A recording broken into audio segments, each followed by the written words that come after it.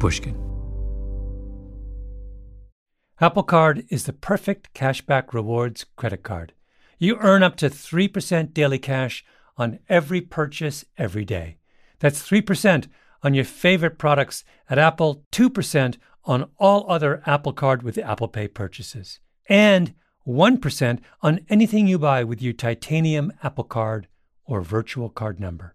Visit apple.co/card calculator to see how much you can earn. Apple Card issued by Goldman Sachs Bank USA Salt Lake City branch, subject to credit approval. Terms apply. Here's my typical day. Get the kids up, hang out with my daughter, make her breakfast, go to work, do 10 zillion things like write a book and make a podcast like this, grab lunch, try to get some exercise, come home an hour before bedtime, make dinner, email, sleep, repeat. There is no room for error in my life. If I get sick or even feel sluggish, the whole delicate system collapses. So what do? I take care of myself. I drink less, eat better, sleep more. And recently, I've added a new wrinkle, nutritional supplements from Symbiotica. I take them in the morning, they prepare me for the day, make me feel better and stronger. They even taste good. To really focus on routine, they even have a convenient subscription program. When you start a subscription, your supplements arrive at your doorstep every month. If you're ready to focus on your health and feel the results, head over to Symbiotica.com and use code GLADWELL for 15% off your subscription order. You know, there's something about the Porsche way of doing things that just speaks to me. Take the all-new Porsche Panamera, for example. It's not just another sedan. It's a bold choice for those who aren't afraid to go against the flow, both with the car they choose to drive or the way they live their life. The Panamera redefines sports cars, comfortably seating four and proving that you don't have to sacrifice luxury for performance. Build your dream Panamera online right now at configurator.porsche.com and choose boldly. All right, what do you want to start with? We have to start with green. Okay. Just like if we were doing wines, we'd start with whites and then go to reds. Yeah. I don't think we should blow out our palates too early. I mean, do you want to get to most of this? Do you have time? Not long ago, a man named Tony Gebley came to my apartment. Young guy, dark hair, grew up in New Jersey. He runs something called Tea Epicure, which does for specialty tea what Robert Parker did for wine, analyzes it and rates it. Tony had a big backpack with him and carefully unwrapped its contents. A thermometer to make sure we didn't overheat the water, a mini Chinese teapot called a gaiwan, some special Norwegian teacups, and tea, 6 kinds: green, yellow, white, oolong, black, and fermented. Oh, and a 7th kind. We'll get to that. So this is called Lu Bao. Lu Bao. And it's from Guangxi province. And this tea was produced in 2009. Do you have to steep fermented tea for a long time? No, typically not. It instantly colored the water. Yeah. Right? Look at that. You call that the liquor. The liquor, yes. Yeah. And if somebody put milk and sugar in this tea, you would shoot them. I do not like tea snobs. Like I am against tea snobbery. But I was going to say, but this tea is special. It came from this famous collector. You're down to your last little bits of it. If I were to walk in and pour a big chunk of half and half in it and two sugar cubes, you would be a little upset. I would say, Malcolm, you're not fully appreciating this tea, but I respect your preferences. Tony inhaled deeply into his teacup, then looked thoughtful. All right, I'll let you both just lift up the lid and sniff that. Ooh. I'm getting a little bit of a spinachy feel from that.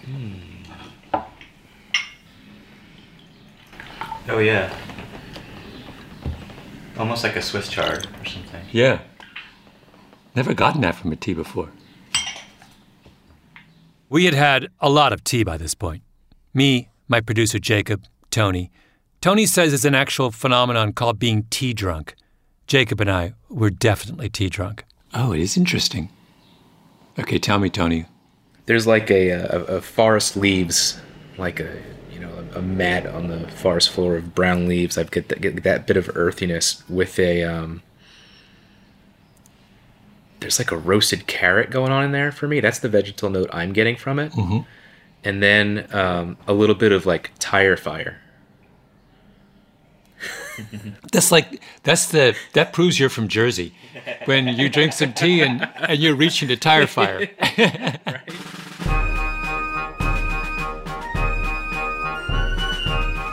My name is Malcolm Gladwell. You're listening to Revisionist History, my podcast about things overlooked and misunderstood. This episode is a special production in honor of America's birthday, the 4th of July. It's about the Boston Tea Party, one of the first and most critical steps on the path to American independence. December 16th, 1773, when dozens of Bostonians dressed as Mohawk Indians dumped 342 chests of tea into Boston Harbor. Wait. Hold on. I know what you're thinking. The Boston Tea Party was a protest against British oppression. It was an act of principle. The gang that threw the tea overboard called themselves the Sons of Liberty. No taxation without representation, blah, blah, blah. We'll get to that. But let's start with a fact that is so glaringly obvious that it stuns me that so many Americans have overlooked it. It was the Boston Tea Party, not the Molasses Party, not the Pewter Mug Party. The whole thing was about tea. Wait, so we're going to set the scene. Tony, I want you to be ready. It is 1770. We are in Boston. We're on like Newbury Street, or I don't know if Newbury was still around then, but we're at the home of Governor Grosvenor. We're having afternoon tea, and he's served up a little boohee. Boohee, the dominant tea of colonial New England. Shipped in from Fujian province in China from the Wuyi mountain range. Boohee is what the Sons of Liberty dumped overboard on the night of the Boston Tea Party. Tony, I'd like you to tell us, what is that experience for the people in Governor Grosvenor's drawing room at 3 o'clock as they have their boohee? So everyone would be talking about the news of the day and sharing snacks, various sweets and pastries, sweetmeats, preserved fruits, nuts, etc. Yeah. And sipping tea, multiple cups of it. Okay, tell me about boohee. This particular boohee is very heavy on the smoke. I do get an aroma of tea, though, under that smoke now that it's been steeped. I think I needed that water to hit it that I wasn't getting in the dry leaf. After steeping it for that long, and I put a lot of leaf in there. You saw how much I put in this vessel. It's about half full. It's much smoother than I thought it was going to be. I thought it was going to be much more bitter and astringent, and really require some sort of addition of milk or sugar. Delicious, refreshing, addictive. There's a very deep leathery taste, and when I say leathery, I mean like that smell of like your mother's purse or something. A very earthy, leathery smell, like dirty almost. So if you were drinking this, Tony, in 1760, you're putting milk in it. Yeah. Are you putting sugar in it? Because they're loading it up with sugar, aren't they? Back in that time, I would. Yes, if I was Colonial Tony, absolutely. Colonial Tony drinks this with sugar. I don't know. I somehow think Colonial Tony even then has his standards intact. I'll tell you this about Colonial Tony. He would not have put on war paint in the middle of a December night and dumped 342 chests of boohee into Boston Harbor. If you love tea, if you yearn for that deep, leathery taste fortified by milk and sugar, why would you throw it overboard? Well, exactly. It's for questions like these that we have revisionist history. You'll remember, I'm sure, the history of the American Revolution that you were taught in high school. The British were spending a lot of money in North America. They had a big army defending their colonies against Native Americans and the French. They wanted the colonists to help with at least some of that burden, so they imposed a series of tariffs and duties over the course of the 1760s and early 1770s. The Stamp Act, the Navigation Act, and so on. But the colonists object. No taxation without representation. They start a boycott of all imported British products, principally tea, because tea is big business in the 1760s. The colonists are drinking extraordinary amounts of it. Oolong, souchong, lots of green tea, and of course, boohee, that deep, leathery taste. They're addicted to it. In Boston, the boycott is led by some of the town's most prominent businessmen. And a few years ago, a historian named John Tyler wonders, who are these merchants leading the fight against British tea? What is the nature of their business? So he goes to the Boston Athenaeum on Beacon Street, one of the oldest independent libraries in the United States. Ornate high ceilings, enormous leaded windows, founded in 1807, full of all sorts of treasures. And Tyler starts digging through old insurance records in the Athenaeum archives. I mean, is this a vast set of boxes? I mean, what are we talking about here? We're talking about hundreds of policies that were written during that period by a man named Ezekiel Price. Tyler is an elegant man, cultivated, patrician. Just retired after 36 years teaching history at Groton, one of the exclusive private boarding schools of New England. His theory is that insurance records are a pretty good way of finding out what someone's business really is, what they're buying, selling, where they're sourcing their goods.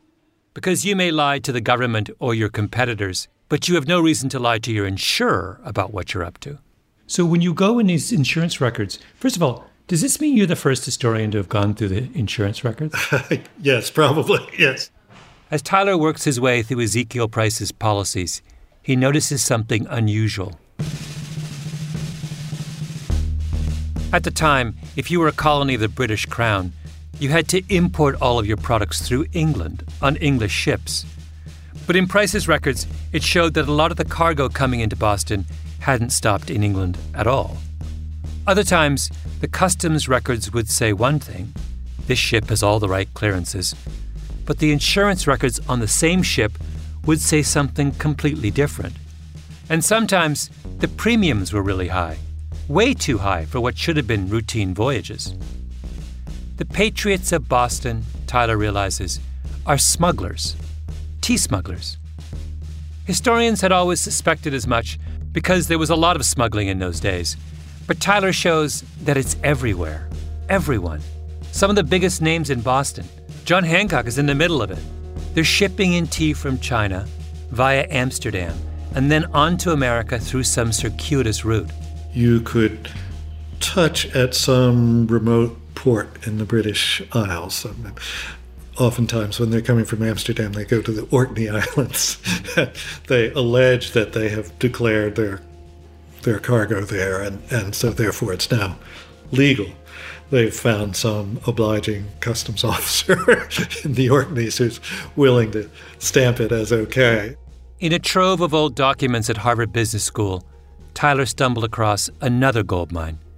A list made up by a big colonial-era shipping company of every bribe and ruse they used to get tea into Massachusetts. In that case, they landed the cargo in Plymouth, just down the coast from Boston. Thomas Hutchinson, the governor of Massachusetts, was powerless to stop it. They run it ashore there and then bring it in wagons into Boston, and there's really no way of telling then. Mm-hmm. The same thing happens if you could import things through Rhode Island, where Hutchinson refers to Rhode Island as that abandoned little colony. Still is. Where there's no regulation at all, and therefore it's this porous place where all sorts of smuggled goods can trickle in. Then came the big boycott of British imports. It was called the non-importation movement, supposedly a principled stand against taxation without representation. But who's behind that?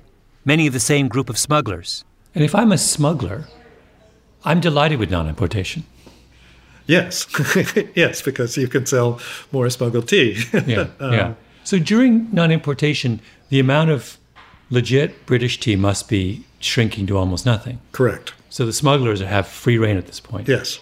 The British are trying to raise money to defend the colonies by taxing the tea the colonists drink. But the colonists aren't paying the tax. They're all drinking cheaper illegal tea. So the British do the logical thing. They pass the Tea Act of 1773, which cuts the cost of the tea imported through proper channels. Now, the legal stuff is as affordable as the illegal stuff. So what do the patriots do? They dress up as Mohawk Indians, sneak out into Boston Harbor, and throw 342 chests of perfectly good boohee into the water. The Tea Act was an attempt to put the smugglers out of business. The Boston Tea Party was the smugglers' attempt to stay in business. Let me spell it out for you.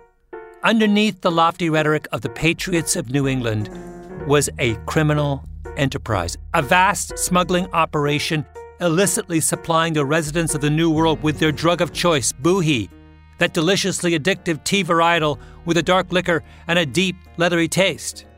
The foundational myth of the American Republic is not righteous, freedom-loving citizens rising up against oppression. No, it's drug dealers defending their turf. You know why this episode is airing July 4th, that day when Americans jump up and down and detonate explosives to celebrate their independence from Britain? It's airing July 4th because you Americans have a problem. The story you tell each other about your nation's independence is full of holes. You need a new story. So I'm going to do you a favor. I'm going to give you one. But first, I'm curious about whether in that era, in that sort of those first few generations when people are getting to know tea, Yeah. are they given instructions about how to make it? Do we know how they're steeping it and how they're... So one account I read was that someone steeped the tea and threw out the liquor and then used the leaves and put butter and salt on them and ate them as a salad. That was in like one of the prominent families' diaries of the time. Really? Yeah. Have you ever tried that? Would that taste good? So many questions. Apple Card is the perfect cashback rewards credit card. You earn up to 3% daily cash on every purchase every day. That's 3% on your favorite products at Apple, 2% on all other Apple Card with Apple Pay purchases, and 1% on anything you buy with your titanium Apple Card or virtual card number. Visit apple.co/card calculator to see how much you can earn. Apple Card issued by Goldman Sachs Bank USA Salt Lake City branch, subject to credit approval, terms apply.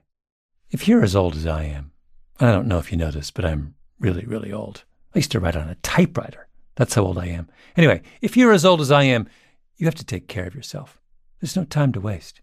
I watch what I eat. I have a routine to get a good night's sleep that's like a pilot preparing to take off. I have a checklist, engine light, flaps. And you know what else I do now? I take Symbiotica nutritional supplements every day. They're delivered to my doorstep every month with a handy subscription, and they taste good, which I can't say about almost any other nutritional supplement. Symbiotica is a health and wellness brand that creates the most innovative and powerful supplements on the market. Each carefully formulated, ingredients sourced from all around the world. They have an expert team of researchers who combine modern medicine and Eastern practices for whole body support.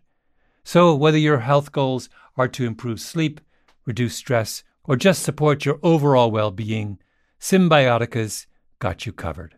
If you're ready to focus on your health and feel the results, head over to Symbiotica.com and use code GLADWELL for 15% off your subscription order.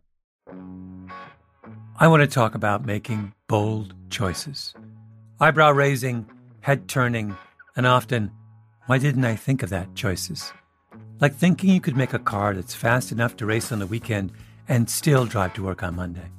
Or thinking you could take on racing's giants with a small, sleek new race car and win.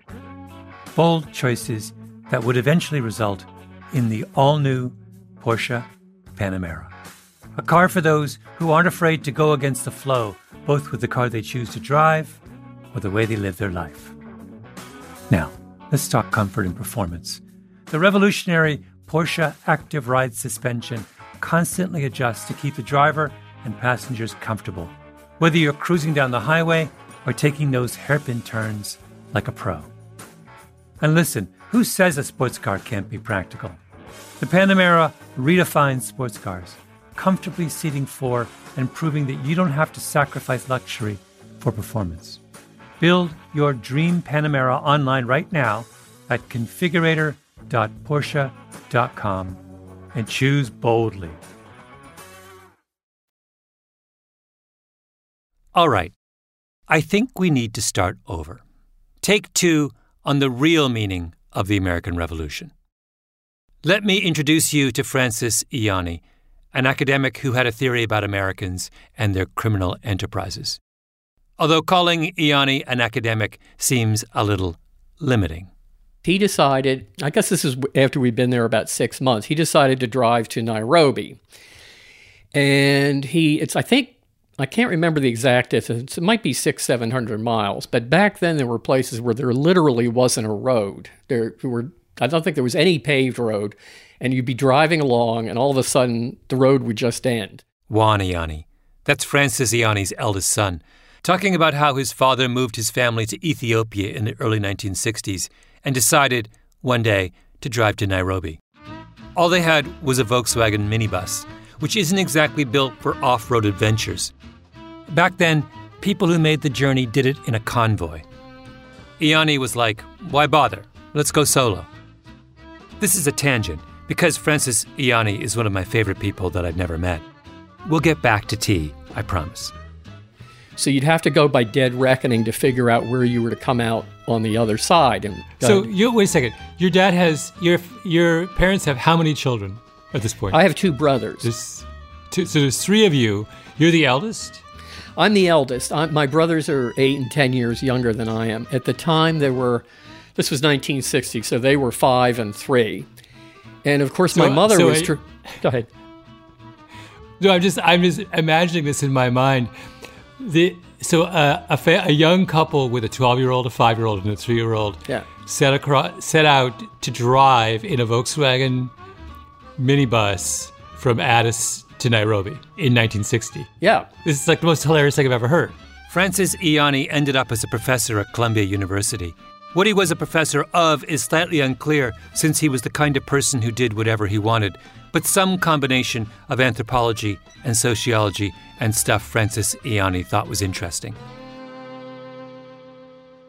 He had 2 wolves. Well, he had several wolves, but he had 2, and I think I said... Actual wolves? I sent you some pictures yesterday. There's one with him with the wolves, actually. He called his wolves Romulus and Remus. In his apartment in New York, he had a monkey, a pet ocelot, a baby alligator, and it used to be a huge point of contention between my parents because he would just bring these animals home. Anyway, one day in 1964, Ianni is in Washington, D.C. He's working for the Department of Education at that point, doing Francis Ianni kinds of things. And he runs into a man in a congressional waiting room who he would later call Uncle Phil. Philip Alcamo, a very wealthy, sophisticated man in his 60s. They start chatting. Uncle Phil tells Ianni that he's a lobbyist, representing a group of Italian businessmen out of New York. Uncle Phil and Ianni become friends. They start spending time together. Uncle Phil introduces him to some of his clients, and Ianni realizes, the group of Italian businessmen out of New York that Uncle Phil is talking about is actually one of the big mafia families. Ianni is the man who drove his family from Ethiopia to Nairobi on a whim and who later kept wolves, ocelots, and alligators in his apartment. 10 guesses what he did next. He said to Uncle Phil, "Can I meet your mafia clients? In fact, do you think they'd mind if I studied them? Like join the family for a few years?" And because Francis Ianni is Francis Ianni, Uncle Phil says, "Sure." He convinces essentially a perfect stranger to let him infiltrate essentially, I mean, infiltrate maybe is too strong a word, a crime family. And I don't know how he did it, but as I say, he could talk his way into or out of anything. And by the way, in the middle of his time hanging out with the mafia, Ianni talked his way onto the New York City Organized Crime Task Force. He became friends with a lot of the police who were working on this stuff. You know, he knew a lot of cops in New York, spent a lot of time with them, and he would manage to talk to both sides and convince both sides he was on their side. Ianni ended up writing a book about his experience called A Family Business. He called the family he was embedded with the Lupolos, a pseudonym. All identifying names in the book were changed. Back in the day, there was a lot of speculation among mafia experts about who the Lupolos really were. After a lot of digging, I'm now convinced that it was the Lucchese's, one of the largest of the 5 major New York crime families. Serious gangsters. They had a lock on the trucking unions, particularly those working Kennedy Airport. Ianni spent a lot of time out on Long Island with the patriarch of the family, a man he called Giuseppe. I'm pretty sure that's his pseudonym for the legendary mob boss Tommy Lucchese, who came to America as a young man in 1911 from Palermo. A Family Business came out in 1972. 1972, by the way, is the same year that the Godfather movie comes out. It's like the high watermark of American mafia fascination. But Ianni's book is nothing like The Godfather. Nobody gets whacked. Nobody goes to jail. Nobody goes to the mattresses. Nobody betrays anyone. It's not a crime book. It's a book about business. By 1970, Ianni calculated that there were 42 fourth-generation members of the family, and only 4 of those 42 were still involved in the family's crime businesses. The rest were all respectable members of the upper middle class. The kids went to fancy colleges. One daughter was married to a judge's son, another to a dentist. One was completing a master's degree in psychology. Another was a member of the English department at a liberal arts college. There were several lawyers, a physician, a stockbroker. Uncle Phil's son was an accountant who lived on an estate in the posh Old Westbury section of Long Island's North Shore. His granddaughter rode horses and was a show jumper. His grandson was an up-and-coming yachtsman. And Uncle Phil himself lived in Manhattan, collected art, and was a regular at the opera. The Lucchese's had gone legit. Now, does that surprise you? The signature line in The Godfather is Michael Corleone saying, "Just when I thought I was out, they pull me back in." He wants to go legit, and he can't. A lot of the mythology around crime says that's the pattern. Crime is addictive. Once you're in the underworld, you lose contact with the real world. You reject its values. But Ianni's point is that the far more typical trajectory is the one he described with the Lucchese's.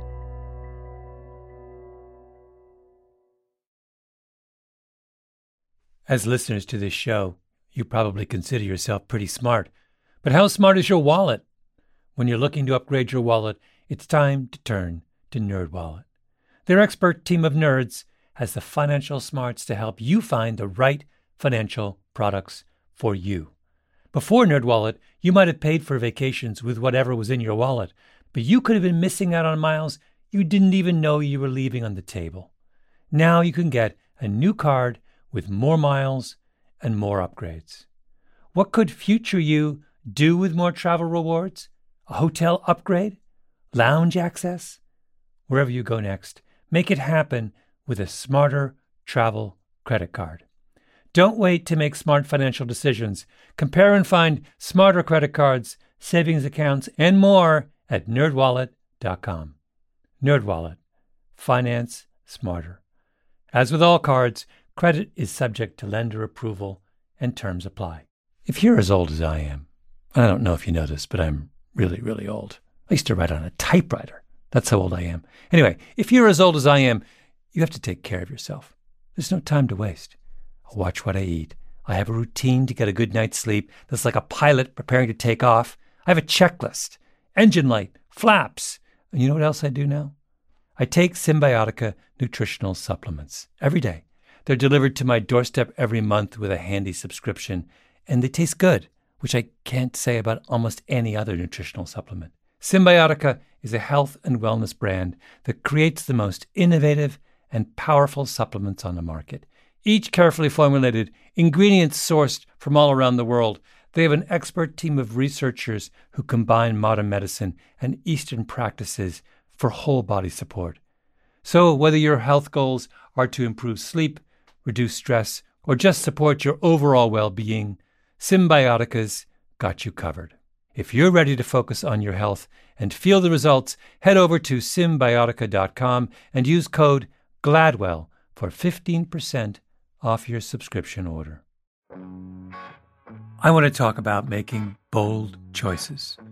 Eyebrow-raising, head-turning, and often, why didn't I think of that choices? Like thinking you could make a car that's fast enough to race on the weekend and still drive to work on Monday. Or thinking you could take on racing's giants with a small, sleek new race car and win. Bold choices that would eventually result in the all-new Porsche Panamera. A car for those who aren't afraid to go against the flow, both with the car they choose to drive or the way they live their life. Now, let's talk comfort and performance. The revolutionary Porsche Active Ride suspension constantly adjusts to keep the driver and passengers comfortable, whether you're cruising down the highway or taking those hairpin turns like a pro. And listen, who says a sports car can't be practical? The Panamera redefines sports cars, comfortably seating four and proving that you don't have to sacrifice luxury for performance. Build your dream Panamera online right now at configurator.porsche.com and choose boldly. Here's another example of the lure of going legit. Salvatore Sammy the Bull Gravano, notorious mobster, underboss of the Gambino family. Here he is being interviewed by Diane Sawyer in 1997 on ABC Primetime. Look over the list of the murders you were involved in. There, how many? 19. Serial killers don't have 19. Mm-hmm. We're worse than them. Gravano is totally matter-of-fact. You're half expecting him to count off all 19, one by one, on his fingers. Diane Sawyer does the full double take, then comes back at him again. One of the people on that list was Gravano's brother-in-law. How could you face yourself, she asks. How could you face your wife? Did you say, what have I become? What, with that blood on my hands, what am I? I'm a gangster. That's exactly what I am. Gravano's not just a gangster. He's on TV admitting he's a gangster. Gravano had ratted out his boss, John Gotti, in exchange for immunity for his crimes. He went into witness protection. But then he left witness protection and started up a drug trafficking ring with his wife, his daughter Karen, and his son. They grossed $500,000 a week before it all came crashing down. In the middle of this, his daughter Karen meets a man named David Seabrook. It was 96. Okay. I was at the China Club. All right, popular spot. This is Seabrook, remembering the moment in an interview on the New York radio station Hot 97.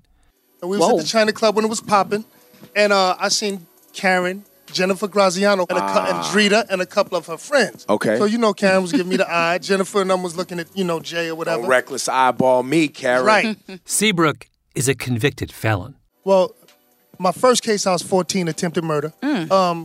So I was back and forth from Rikers Island, juvenile system, New York State Division for Youth, and then I finally went to prison in 87. I was 19. I came home, I was 26. I went back, I was 32. I came home, I was 41. Lord have mercy. Seabrook and Karen Gravano get engaged, have a daughter together named Karina. But before they can get married, David gets sent away on the last of those convictions for a drug-dealing operation with his baby mama's father, Sammy the Bull Gravano. This is a serious crime family. Except they all want to go legit. Karen Gravano got probation on the drug charge and ended up on the VH1 reality show Mob Wives, where Sammy the Bull got to play doting granddad. And, even my father's very honest with the kids. And it's like, don't be like me. Be better than me. Learn from me. My nephew is great in baseball. My father's like, every day, go to, be a gangster in another way. I whacked people, you can whack balls. Sorry. Mob Wives ran for 6 seasons. Karen gave up a thriving career as a drug dealer for reality TV. David Seabrook, meanwhile, got a bachelor's degree in prison and finished a business degree after his sentence, then found a company that would hire him despite 5 felony convictions. Mind you, I started at the bottom. Well, lo and behold, I run the company now. It's 60 employees. I'm the quality manager. So, and we're looking to expand to about 120 employees within the next 6 months. So, I mean, in my opinion, that's a success story. In my opinion, considering I don't think where anybody I came would, from. Yeah, I don't think anybody would ever question whether or not you had a success. So, how long were the Gravanos actually a crime family? Well, Sammy the Bull's parents were dressmakers in Bensonhurst, Brooklyn. They were legit. Sammy went bad as a teenager and stayed bad for his whole life. That's one generation. Then came Karen and David, but they were only crooked until they saw middle age approaching. It's 1.5 generations. That's it. It stops there. I don't know if I want to stay on Staten Island. Karen and David's daughter, Karina, wants nothing to do with the crooked life. I have so much bigger dreams and bigger plans that I have to keep my head straight, and I want to break the pattern of my family. Karina was actually briefly on a reality show herself, Made in Staten Island. In the first episode, she takes a call from her grandfather. When you go to college, where are you going to go? You're going to stay in New York? Sammy the Bull's been out of prison on the drug trafficking rap for 2 years. You never know what can happen for me on the East Coast. It could do wonders. You're at an age now that, you got to look at possible mistakes that change your whole future. No, you're right. I know in New York you can get on the wrong track real easy. Mm-hmm. This was the great insight of Francis Ianni's work.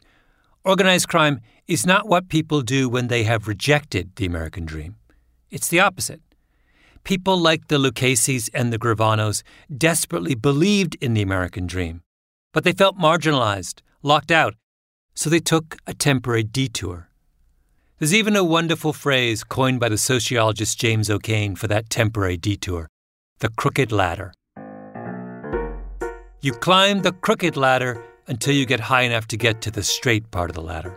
The greatest example of it was he was talking to Sandra Lansky, Meyer Lansky's daughter. This is Nick Pileggi, the mob expert who wrote the book on which the movie Goodfellas was based. Meyer Lansky was a legend in organized crime, and Pileggi asked Meyer Lansky's daughter, Sandra, about her dad's happiest moment. She said, we drove up to West Point to see my brother Paul graduate from West Point. Now, this had to be like the 50s, when Meyer Lansky was about as famous as you can get. I mean, that's the world's worst bad guy. And she said, I looked over and my father was crying. Oh, my God. That his son was graduating from West Point. He was so... This is Meyer Lansky in the middle of West Point with all those guys throwing up their gloves, crying. He was so happy. And so when Paul, the son Paul, came over, everybody hugged and kissed. Meyer, she said, my father reached in his pocket and gave Paul the keys to a brand new Fairlane convertible. And Paul would not take it. Gave him the keys back. It's okay, Pa. He would not take the car because he knew what the car came from. The Lanskys were a one-generation crime family. So what are the Sons of Liberty back in the 1770s? Well, they're criminals. There's no question about that. During the non-importation movement in particular, they get very nasty with anyone who dares to defy them. John Tyler lays it all out. Intimidation, blackmail, violence. When someone defies them, they retaliate with hot tar and feathers. It's interesting that in American history textbooks, tarring and feathering comes out as some sort of cute little thing the Patriots do, when it's a really hideous thing to have, hot tar poured all over you and you'd have second or third degree burns as a result. You'd be scarred for life. And then have to have this tar removed from your skin, from your hair, it was a hideous thing to do, to say nothing of these people were terrified of their lives when the mob got a hold of them. Yeah. The mob. That's where the mob came from, the streets of colonial Boston. But if they are mobsters, they are mobsters in the same sense as the Lucchese's and the Gravanos and the Lanskys. Because the minute they can go straight, they do. I mean, what's the signing of the Declaration of Independence? It's a bunch of criminals dressing up in wigs and frock coats and rebranding themselves as the Founding Fathers.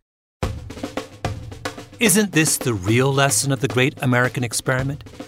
That the promise of the American dream is so powerful, so enthralling, that even the most hardened criminals want nothing more than to climb the ladder to respectability. Oh, and by the way, after the birth of the American Republic, what do you think the newly formed Congress and state governments did with imported tea?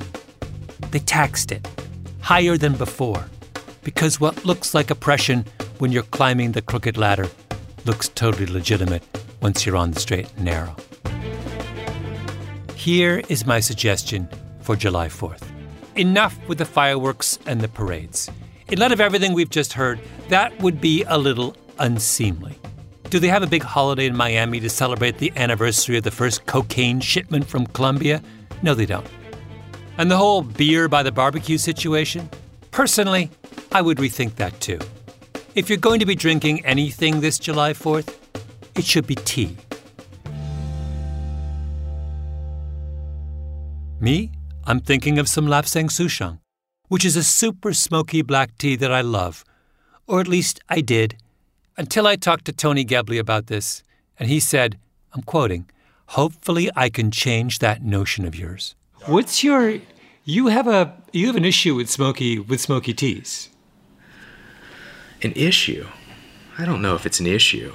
You gave me that look when I said I like Lapsang, and then... I'll be frank with you. There's a real, bro thing about Lapsang Souchong going on in the specialty tea world right now. You didn't even know it, but you were a tea bro. You're a tea bro. That's what I'm saying. You mean it's the macho choice? Is that what you mean? It's the macho choice. Like, oh, I like it smoky. I see. Like a scotch. Like a scotch. Yeah, like a powerful smoky punch, like akin to I like to grill a lot kind of thing. Stop right there, Tony. As it happens, I do like to grill a lot. And I'll be grilling some steaks this July 4th, with a steaming cup of Lapsang Souchong in my hand as I toast the drug smugglers, thugs, and mobsters who saw in the promise of these United States a chance to go legit. Happy birthday, America.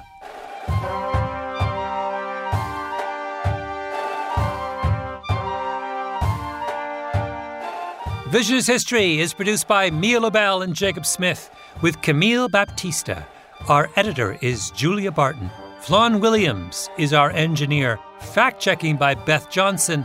Original music by Luis Guerra. Special thanks to Carly Migliori, Heather Fain, Maggie Taylor, Maya Koenig, and El Jefe, Jacob Weisberg. Revisions History is brought to you by Pushkin Industries. I'm Malcolm Gladwell.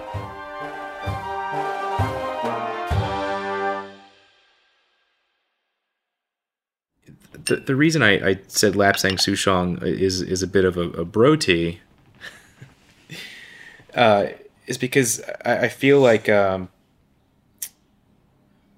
males really took to that style of tea, and when that happened, when the tea producers saw that happening, the level of smoke kept getting more and more extreme to the point where it's just all smoke. It's out of control. But I'm intrigued by the notion that people like me are ruining tea. That's I'm now feeling a little guilty. You're not ruining tea. I don't want to look like a bad guy. I'm part of the bro over smoking. No, you didn't know. It's all right. And I don't know what type of Lapsang Souchong you're drinking. It could be great. You know, there's something about the Porsche way of doing things that just speaks to me. Take the all-new Porsche Panamera, for example. It's not just another sedan. It's a bold choice for those who aren't afraid to go against the flow, both with the car they choose to drive or the way they live their life. The Panamera redefines sports cars, comfortably seating 4 and proving that you don't have to sacrifice luxury for performance. Build your dream Panamera online right now at configurator.porsche.com and choose boldly. Here's my typical day. Get the kids up, hang out with my daughter, make her breakfast, go to work, do 10 zillion things like write a book, and make a podcast like this. Grab lunch, try to get some exercise, come home an hour before bedtime, make dinner, email, sleep, repeat. There is no room for error in my life. If I get sick or even feel sluggish, the whole delicate system collapses. So what do? I take care of myself. I drink less, eat better, sleep more. And recently, I've added a new wrinkle, nutritional supplements from Symbiotica. I take them in the morning, they prepare me for the day, make me feel better and stronger. They even taste good. To really focus on routine, they even have a convenient subscription program. When you start a subscription, your supplements arrive at your doorstep every month. If you're ready to focus on your health and feel the results, head over to Symbiotica.com and use code GLADWELL for 15% off your subscription order. This show is sponsored by BetterHelp. It's a simple truth. No matter who you are, mental health challenges can affect you, and how you manage them can make all the difference. That's why everyone should have access to mental health support that meets them where they are and helps them get through their day. BetterHelp provides online therapy on your schedule. It's flexible, simple to use, and more affordable than in-person therapy. Connect with a licensed therapist selected just for you. Learn more at BetterHelp.com. That's better, HELP.com.